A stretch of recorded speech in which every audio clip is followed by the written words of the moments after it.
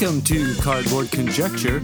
We're a podcast about board games where we have opinions and conclusions formed on the basis of incomplete information. This episode of Cardboard Conjecture is brought to you by these great Saskatoon businesses: Amazing Stories Comics on 8th Street, Dragon's Den Games on 8th Street, and Breakout Escape Rooms on Faithful Avenue.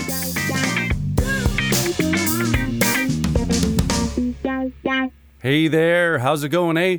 This is What You've Been Playing Wednesday, and this is a special weekly episode where a bunch of us content creators come together and let you know what we've been playing recently. And my cold's getting better. I don't sound like I'm talking out of a fishbowl. So, on this episode, Board on the Air. Definitely a board game podcast. Mozart Games. Dice and Dragons. The Meeple Dungeon. Meeple and the Moose. All games new and old. And Cardboard Conjecture. And, like I always say, have a look at the show notes, check out the links to the cast, and enjoy the episode.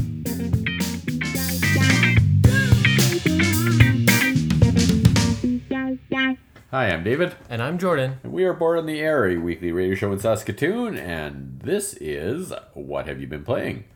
On tonight's show, we are going to talk about Dice Theme Park, a 1 to 4 player game by Alley Cat Gaming Designs. Alley Cat Games.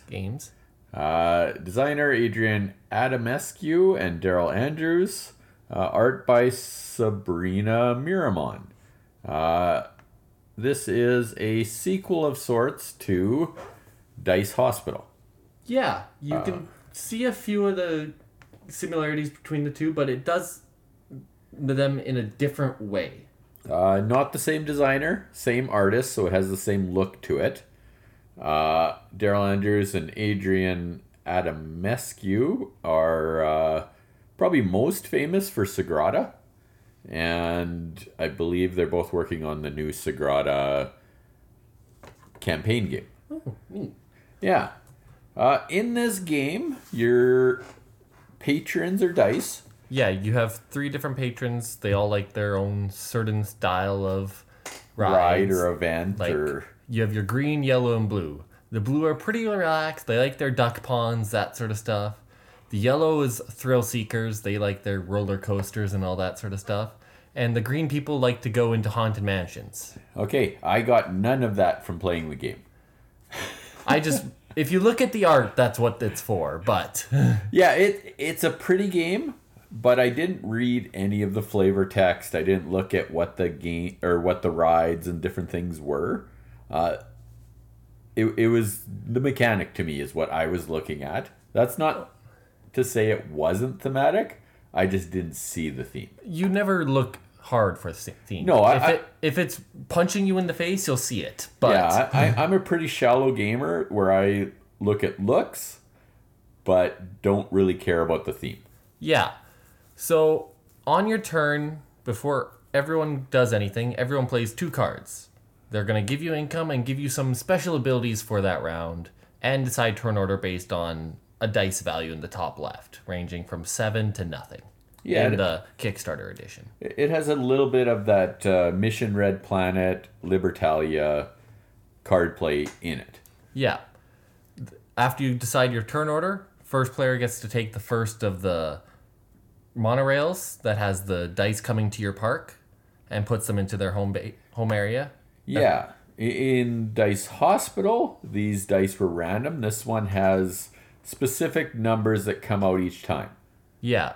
And it makes a little bit more sense with this one because if you have a 2, it's very hard to get much out of that dice. Yeah, I thought it made the game a little bit more consistent. Not that Dice Hospital wasn't consistent, but you could get the wrong dice a lot in Dice Hospital, and you were struggling. If someone didn't roll well, everyone could get 2s. Yeah, exactly.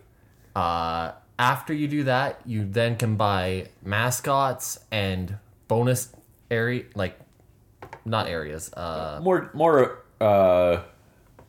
rides, basically. Yeah. So similar to Dice Theme Park, or Dice Hospital. Well, Dice Hospital, you had the choice of one or the other. This one, you could do both. But you had to pay for them instead. Yeah, there's a cost where Dice Hospital, you just took them. Yeah, and the rides, again, tell you what you need to do to activate them, which is opposite of Dice Hospital, where you can activate them at any point, but you don't have to worry about... Well, they still need to have the requirements met, but you don't have to have them on that thing. Yeah, it's still color dice per color ride, where it was color specialist for the other one. There's a spatial puzzle of moving your dice around in this one. And mascots in this game are not the... they're different than the specialists in the other game, where specialists, you put them down and they have a special effect. The mascots still have that special effect, but they don't do as much. Yeah, I would say they're just to help you mitigate your dice. Yeah. For the most part.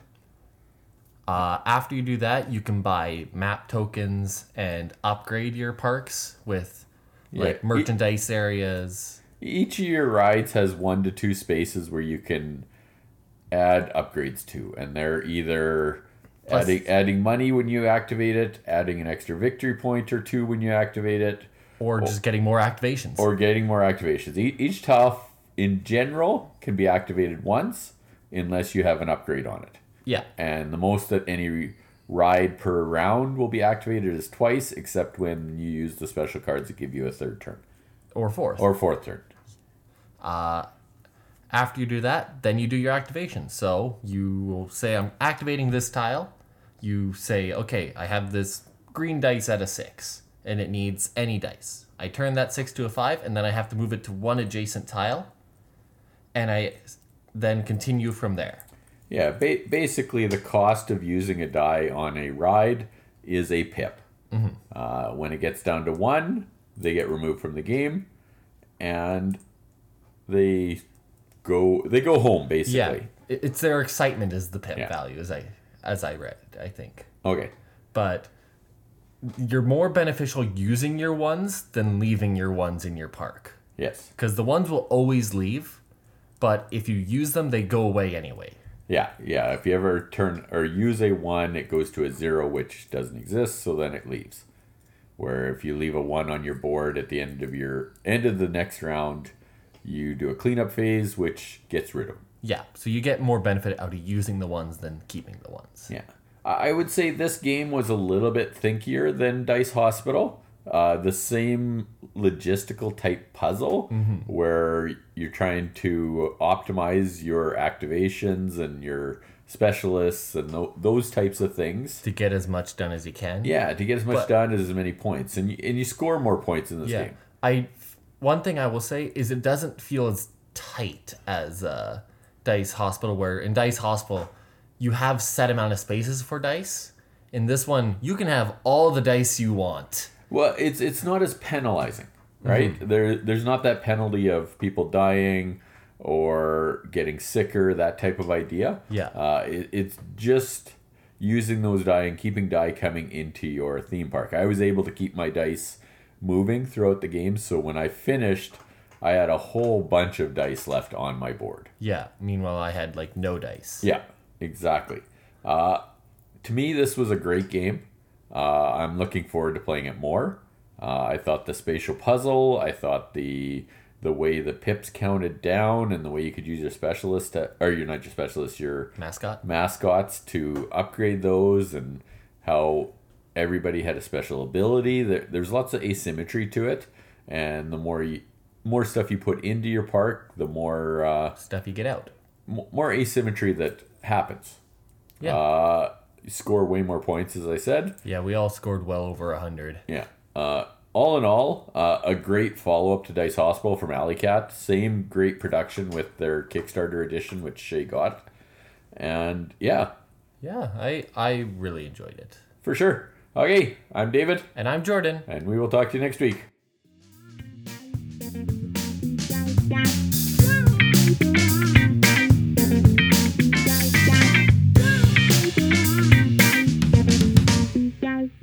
Hi, This is Royce from Definitely a Board Game Podcast, a podcast definitely about board games, except when it isn't. Today I'd like to talk about a game based on a TV show. Alright, let's be fair, games based on TV shows are often problematic. At one time, it was even considered like a death knell for quality. But in recent years, IP-based games have gotten better. They're not only often great games, but they're usually a lot of fun. Oof, but what about games based on a TV show reboot? Yeah, TV show reboots. TV show reboots are always a gamble. I mean, for every Battlestar Galactica, there's a Knight Rider 2000. For every Doctor Who, there's a 90210, or a Dallas, or a Dynasty, or a Melrose Place, or a Charmed, or the friggin' awful new Twin Peaks. But I digress.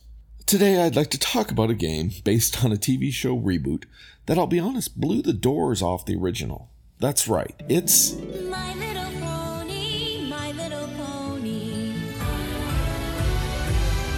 Little Pony. I used to wonder what friendship could be.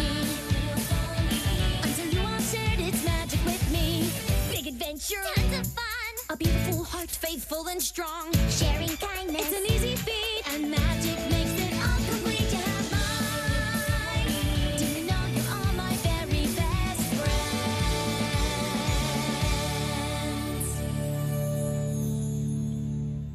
My Little Pony Adventures in Equestria by Renegade Games. I'm going to bet you didn't see that one coming.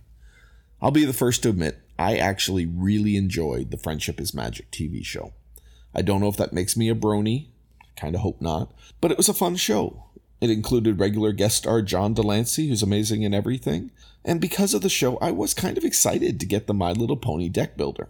I'll start by saying this deck builder is a co-op, and I don't love co-op games. But this is a very well thought out co-op, and it has a lot more depth than you would expect based on the theme. It has 3 primary resources, as well as 3 secondary resources. It has the primary card lineup that you would expect in any deck building game, but it also has the changing landscape of Ponyville locations, where you can move your character around to complete special tasks that you will then complete to get bonuses and resources. To win the game, you're going to need to defeat a series of hurdles. Each hurdle is taken from an event in the show, often a first act or second act conflict that the friends have to defeat. And then after you defeat the hurdles in the game, just like in the show, you will then go on to meet the big confrontation at the end. Sometimes this is an end of episode big bad, but sometimes it's like an end of season big bad, which is really kind of neat. All while battling a cloudy skies mechanic. This mechanism actually works as like a timer for the game, and it effectively puts pressure on the players to work together and win the game. If it gets too cloudy, ultimately, they'll lose automatically. Alright. Let's start with the positive. My Little Pony is a very good game. It's thematic, it's fun, it does something different from other deck builders, it does something I haven't seen before, and I really, really enjoyed my play. My only complaint? I kind of wish they put a point value system on the cards, sort of like DC deck building does, so they could have had a competitive variant. Again, I'm not a huge fan of co-ops. From a rules perspective, it would have been a very easy thing to do. And the individual card values, yeah, they would have taken a little work to balance, but it could have been done very simply. Then again, I suppose having the ponies compete to claiming ultimate victory over their so-called friends probably would have been a little bit off-brand.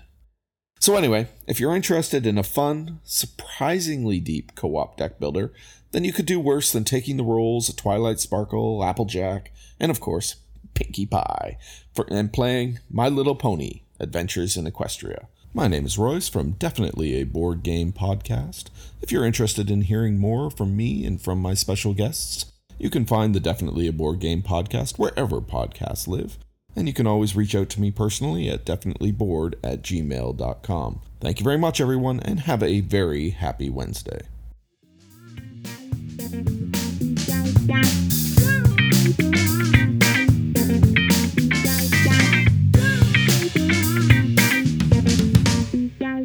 Hello everyone, this is Chris Morris from Mozart Games, and I am thrilled to be back again on What You've Been Playing Wednesday this week.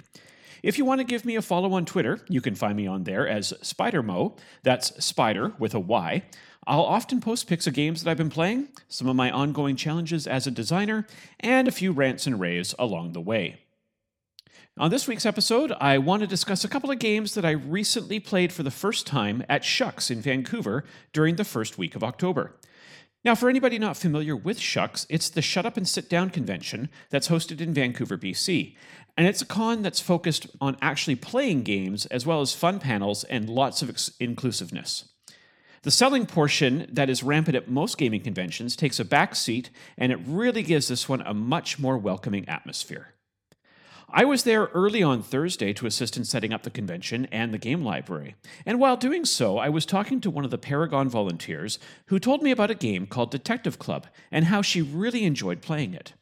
I'd seen it before but knew nothing about it, and when she described it as Dixit meets a fake artist goes to New York, I was immediately hooked and knew that I wanted to give it a try at some point during the weekend.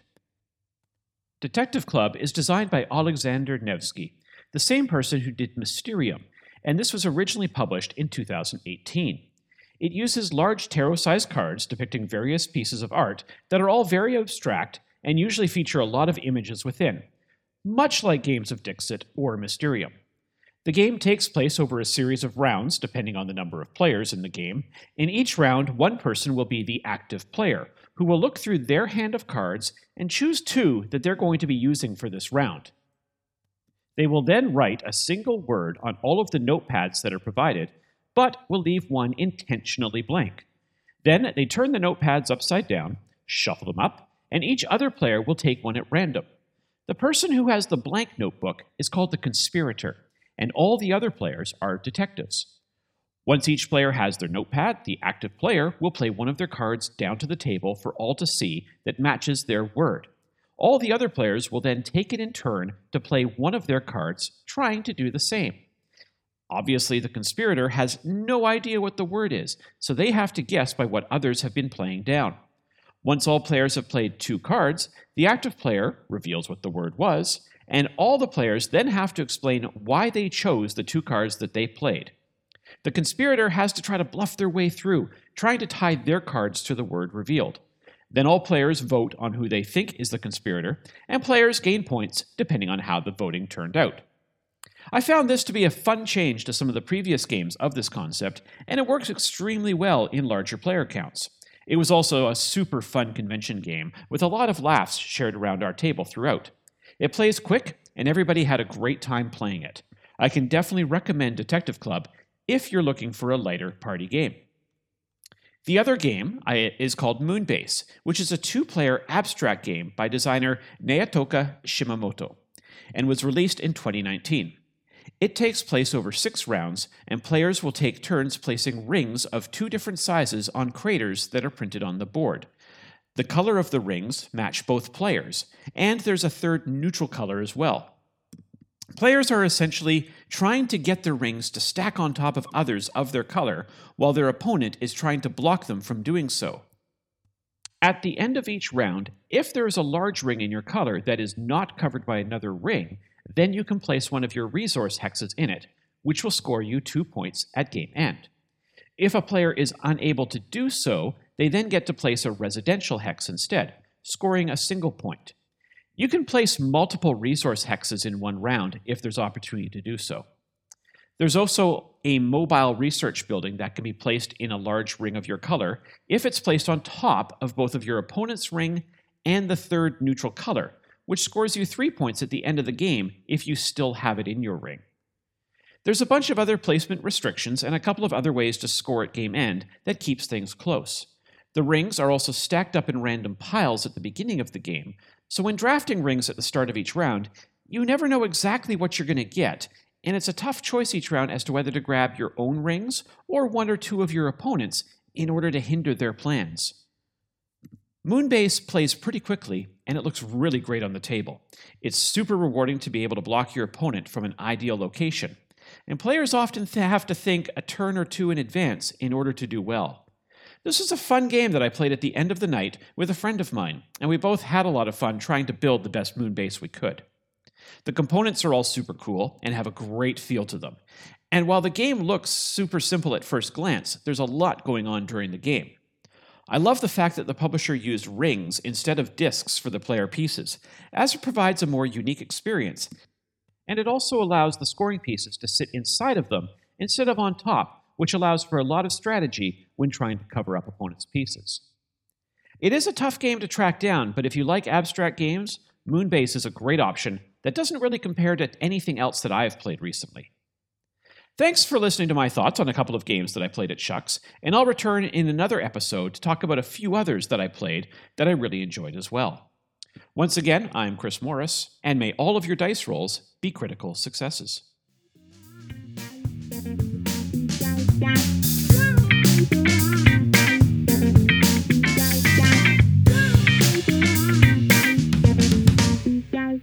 What up, gamers? I'm Jason. I'm Julie, and together we're Dice and Dragons, and you can find us on Facebook, YouTube, Instagram at Dice and Dragons, and on Twitter at Dice and Dragon. And what is it today, Julie? Is it What You've Been Playing Wednesdays? It is, and this is a little bit of a different type of recording. We kind of got desynced with the rest of the show for a couple reasons, and today we're going to be talking about Power Rangers Zeo Stronger Than Before. This is the first standalone core box or expansion, it can be both, for the Power Rangers deck building game by Renegade Game Studios, designed by Matt Hyra and T.C. Petty III.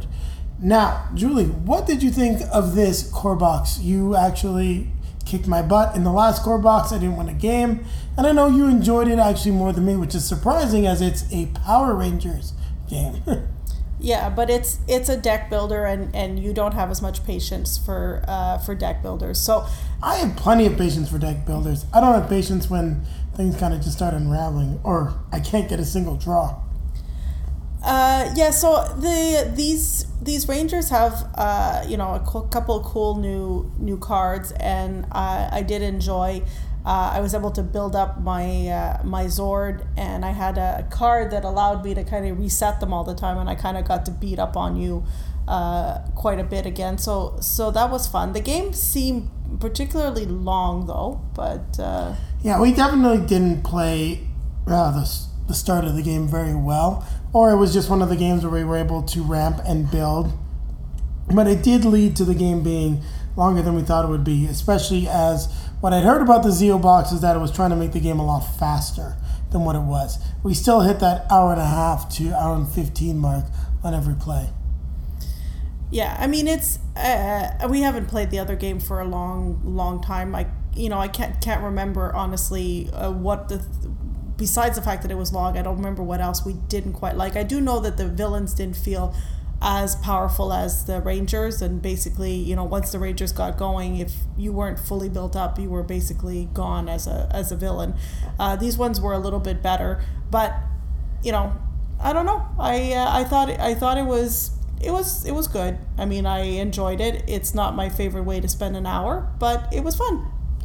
The other complaint we had was balance, and I still think the balance is not great across this game, because when you were playing as Queen Machina and I was playing as Zeo Ranger 4, you didn't seem to really be in the game. Like, you were doing okay, but once I got going, I just kept getting more and more going, and you just kept falling more and more behind. While when I was playing as General Venjix, there were some cool opportunities, and there was some stuff that I could have done to really try to take you out earlier on. I missed those opportunities, just didn't see them, and I definitely was in the game, but I took too long, and you just started getting going and got built up, which is definitely something that I think could be a problem for some people, because you can definitely see a huge swing. Now, we've only played the game with 2 players. I have heard different interpretations of the balance and how people feel about the game, depending on if they're playing it as a 2v1 or a 2v2 game. Yeah, I mean, we've only ever played it as 2, but yeah, I mean, there's a couple new cards, a couple new mechanics. I think they're stronger. Do I think it's essential? No, personally, I don't. I think a way to summarize it, and you can definitely hear more of our thoughts in our review that has already been released, and we're trying not to spoil the review too much, which is why this will probably be a little bit shorter of a segment, is that this game is still not quite what we want it to be. and we've been really enjoying the Renegade Game Studios deck builders. We have not yet played My Little Pony or Transformers as of this recording. Should be getting the Blade Transformers soon. But surprise, surprise, and this is talking to some friends of ours that have played all of them. The most popular one and the one that everyone says is the most fun is the G.I. Joe deck building game. The one that I think neither of us have the biggest connection to, but so far we had a great time with that game. And I remember putting it out in front of the table for Julie, and she's like, really, G.I. Joe? And she's like, this is fun. Just because of the mechanics and the way that it actually works. So, I think that's a good summary for this. Like this core box. I think it's probably my favorite core box. I would pick this one up over the original because I do think it's got the potential to be a little bit faster, a little bit less heavy on the blocks. That was the other complaint, a lot of blocking in the previous game. But still not quite where I'd like the game to be. But we've got some expansions, and hopefully those will change some stuff up, and we'll be getting those to the table shortly. So on that note, we're going to remind you to keep playing games.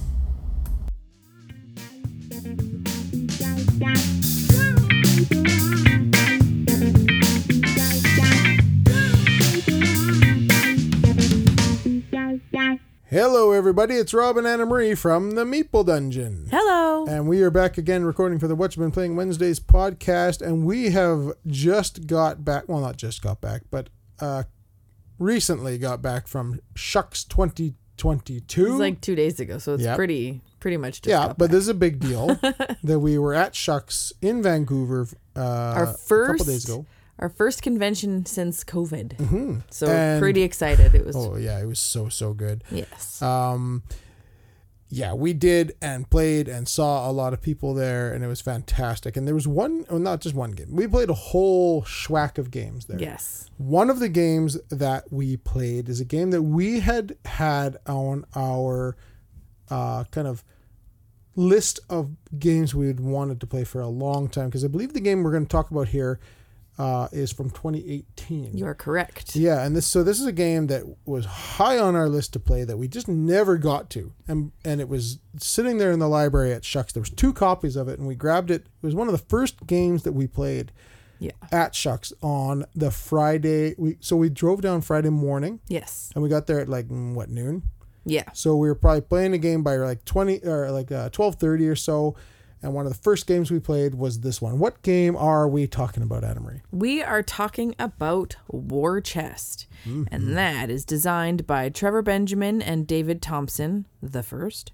Art by Brigitte Indelicato.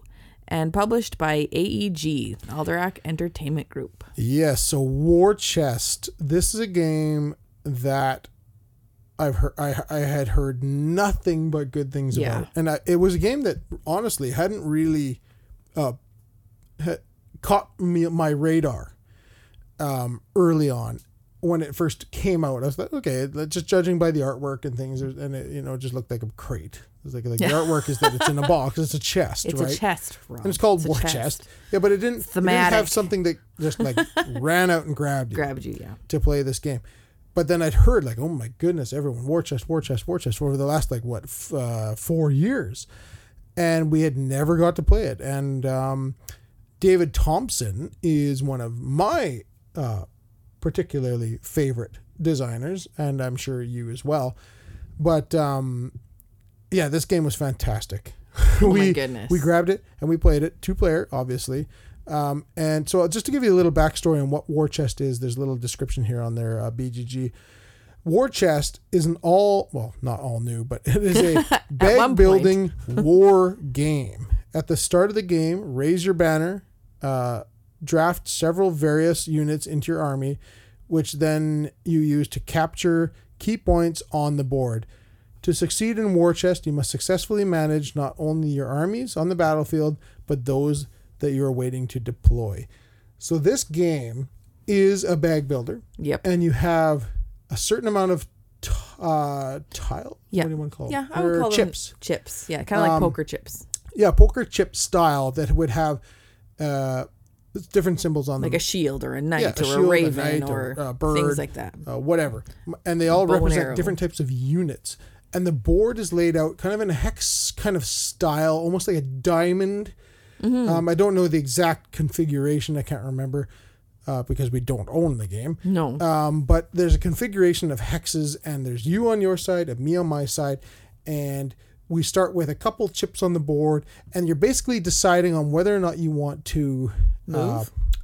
you're going to have 3 chips to work with every round. Yeah, you pull 3 out of your bag.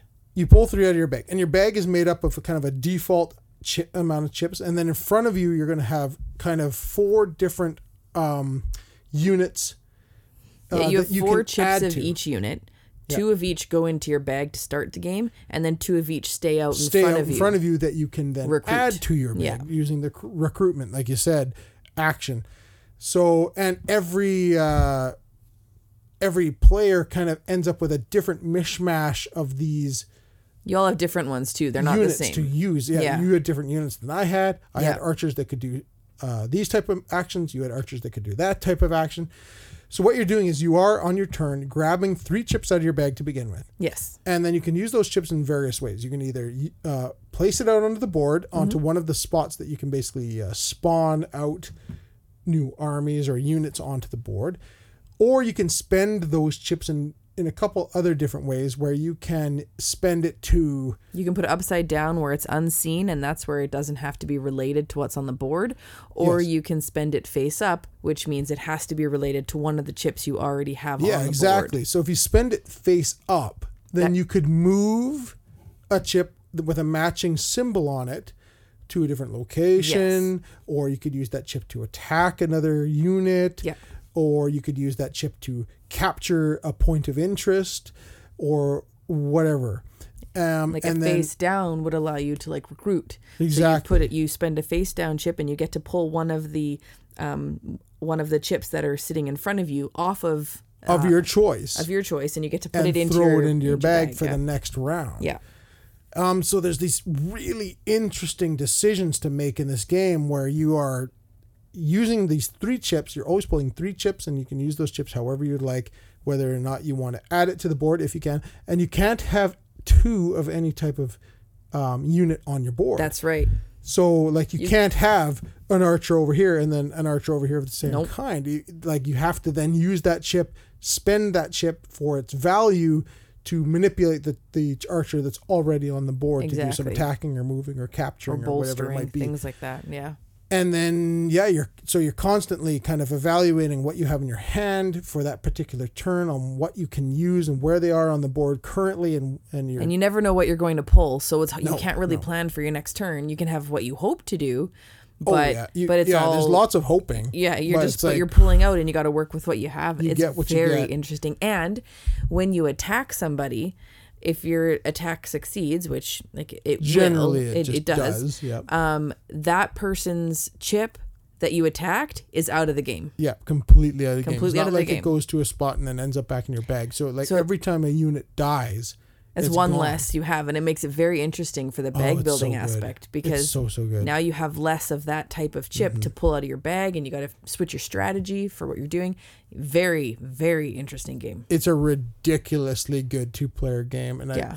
it's shameful that we took this long to play it. We can't have everything. No, But, I know, but this yeah, one, that my goodness, if you like 2-player games, is very good. this game is fantastic. War Chest from AEG. Yeah. So good. So We're on good. the hunt for our own copy of this game because it's that good. We need to add it to our collection. Yeah.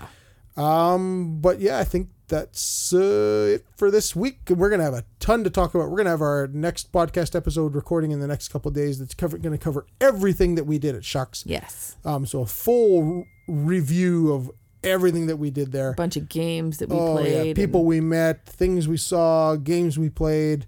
It's going to be great. Yeah. So that'll be our next episode of the Meeple Dungeon Podcast, which I think is episode 45 coming you're out. right. So stay tuned for that, and we will see you next week. Cheers. See ya.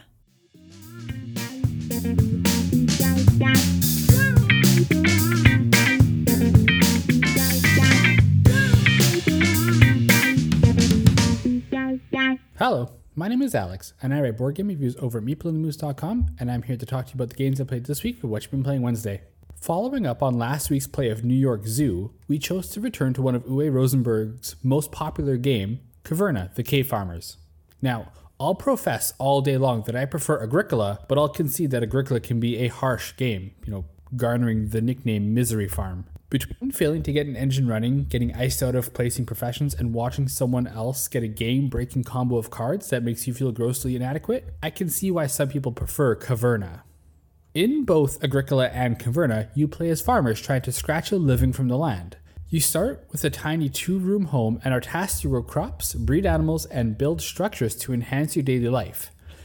In Caverna, your player board is two-sided. On the left, you'll have your familiar farmland overgrown with trees, and on the right is your home mountain. The action selection board is huge and populated with resources every round. Players place one of their workers onto an action space and collect the resources or perform the action that's depicted, and then play will continue around the table until all players have placed all of their workers. At the end of a round, you pull your workers back, evaluate if there's a harvest or not, then reseed the board with resources and go again. One of the biggest changes in Caverna is the furnishing board. Instead of decks of cards and occupations and tools, now there's some 50-odd rooms that you can build in your mountain, once you hew the space in the rocks for your couch, that is. Each of these rooms will provide you with some kind of benefit. Some will let you house more workers, others will allow you to feed your children by feeding them rocks, and others will give you endgame points. Another big aspect to Caverna, although you can't ignore this aspect, is arming your dwarves and sending them out on adventures to pick up various goods. The bigger the axe, the better goods that you can acquire. Most of the rounds will conclude with a harvest phase, where you can pull one good off of your planted crops, and then you need to feed your family, 2 food per family member, and then, if you have 2 or more of an animal, they will produce a single offspring. I find Caverna to be more open and forgiving than Agricola, and to me that's a bit of a detriment. I really enjoy the tension and satisfaction of overcoming the challenge that is Misery Farm. Caverna is more deterministic, the buildings available are static, meaning you could chase the same strategy every time, with the only differences being the order in which the actions will come out every round, and your opponent's taking the resources that you were really hoping for, which, granted, those can be really big impacts on your game. Even though I've been harping on all the ways that I prefer Agricola over Caverna throughout this entire segment, I still really enjoy both. It's fun to get an engine running, and it's fun to see the ebb and flow of resources, and it's satisfying at the end when you tally up the points and marvel at how much you've managed to achieve, especially after the first 5 rounds. You really feel like you've achieved nothing and you'll never get ahead. That being said, here's a little story. The copy of Caverna that we played this week is owned by Bigfoot, who bought it secondhand. The ad had reported that it had only been played once, and the score pad in the box corroborated this claim. But man, the scores that the previous owners recorded were absolutely atrocious. They had negative 17 points due to unfilled farm spaces. Only 2 people managed to produce a third worker. The 5 players that played had managed to earn 10 to 15 points each. By contrast, our 3-player game, 2 players had produced 4 workers, while I managed to have 6. All but 2 spaces on all of our player boards were filled, and we had managed to have at least one of every animal. All of our scores were just under 80 points each. I weep for the miserable time the previous owners must have had. And that's all I played this week. If you want to read more of my board game reviews, you can find them on my blog, meepleandthemoose.com, and you can follow me on Twitter at MooseMeeple or on Instagram at meepleandthemoose. Have a happy Wednesday.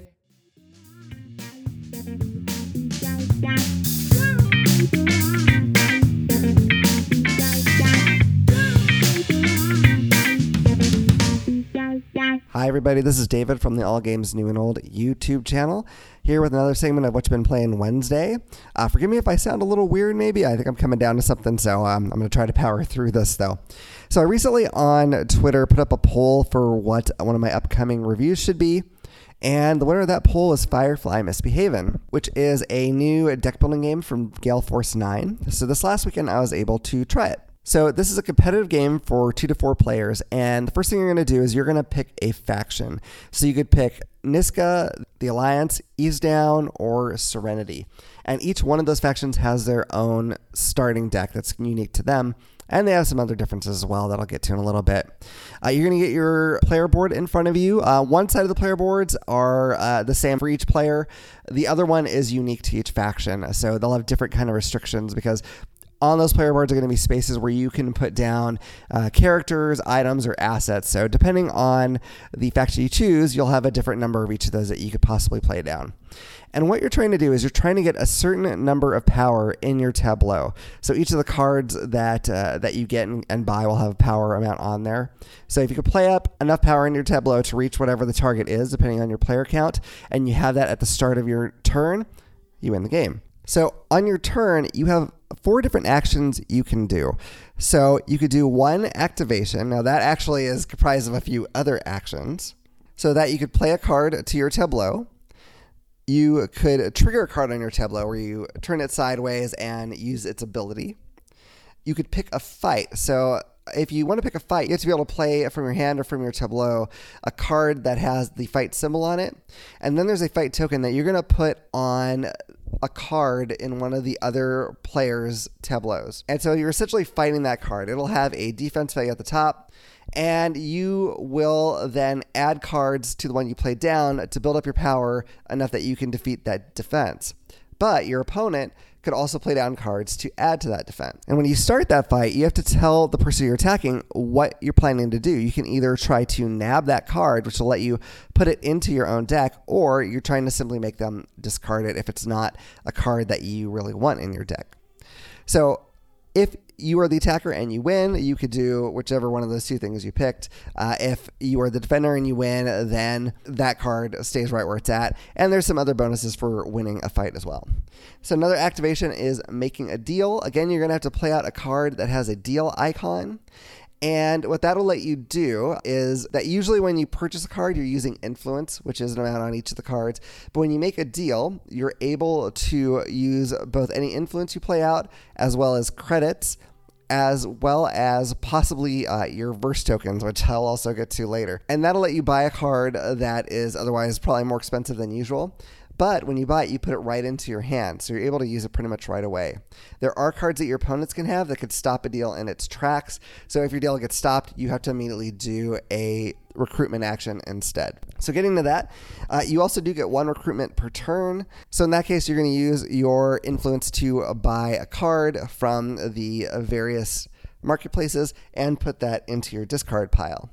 Some of the cards have symbols that represent each of the 4 factions, and if that one has a symbol that matches your faction, you can play one of your verse tokens to count as influence, which will make it a little cheaper for you. They try to keep it so that, like Kaylee, for instance, is cheaper for the Serenity crew to buy. So another possible action you have is verse acquisition.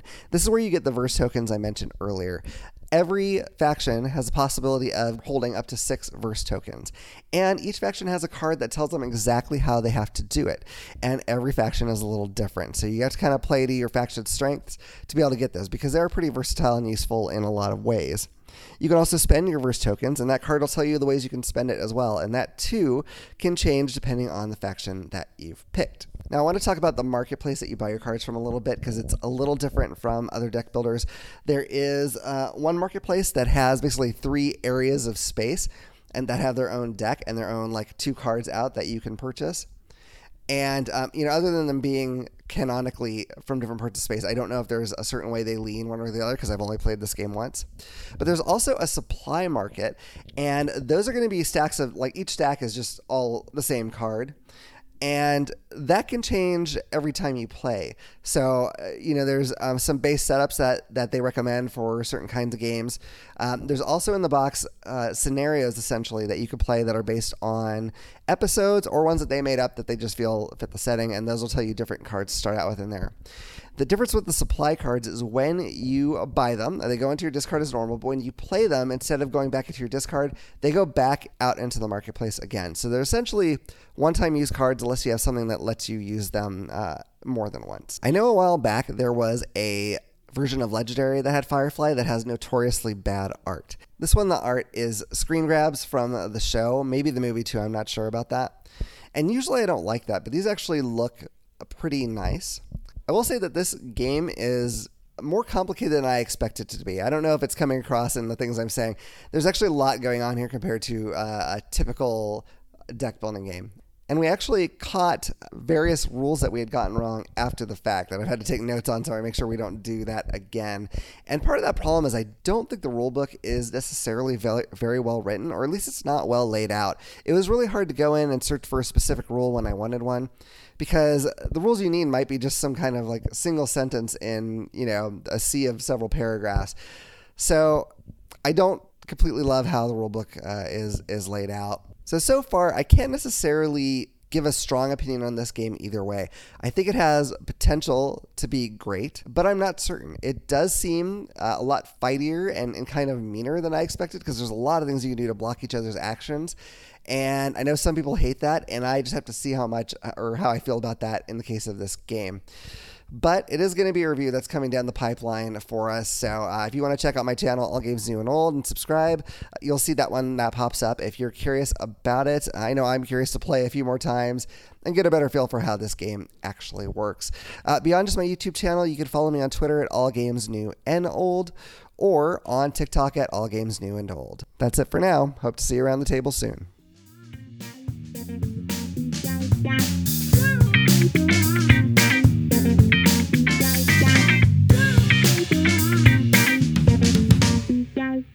Hey there, everybody. Norm here from the Cardboard Conjecture podcast and Bridge City Board Gamers here in Saskatoon. And I'm good, just quick touch base on what I played recently. I'm still getting over a cold, so I don't want to push it too hard. But had a awesome time playing live streaming with Ryan from Mr. Rao Gaming. We played Memoir 44 on Board Game Arena. And this is designed by Richard Borg and published by Days of Wonder. And check this out. This was published in 2004. So we're talking way back in the catalog of Days of Wonder.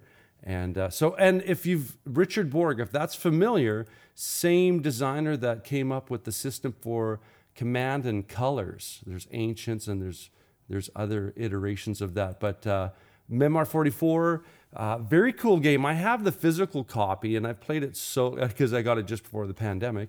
And but there's a third-party solo file on BGG that you can download if it's interesting for you. But Ryan and I played online, and it was awesome. And there's so many different scenarios in that game where you set up the board according to a scenario package that's given to you in the base game. And if you run through that, there are a lot of, I think Days of Wonder sponsored third-party designer kind of scenarios and campaigns that you can do. We played 3 games. We played one just to try it out because we've never played that game online. And then we played, and typically what you do is you play back-to-back, Axis and Allies. You take turns just to see what the balance is of how you played the game with both sides. And that was so much fun. Just to get to the root of it, it was such a fun game. And as we're talking, I mean, it's 2000. Like I said, it's 2004. So as far as like design years goes, there's a lot of designs that have developed on the shoulders of this architecture, right? But you can't diss a solid game, and this was a solid game. So how it works is you have 3 different zones in your field of play, and you're opposite each other on this combat area. And left to right, 1, 2, 3 kind of thing. And then you have a deck of cards that you get that have activations in different zones where you can have 1, 2, 3, or all in a certain zone, or one of each. And right there, it's pretty graphically explicative.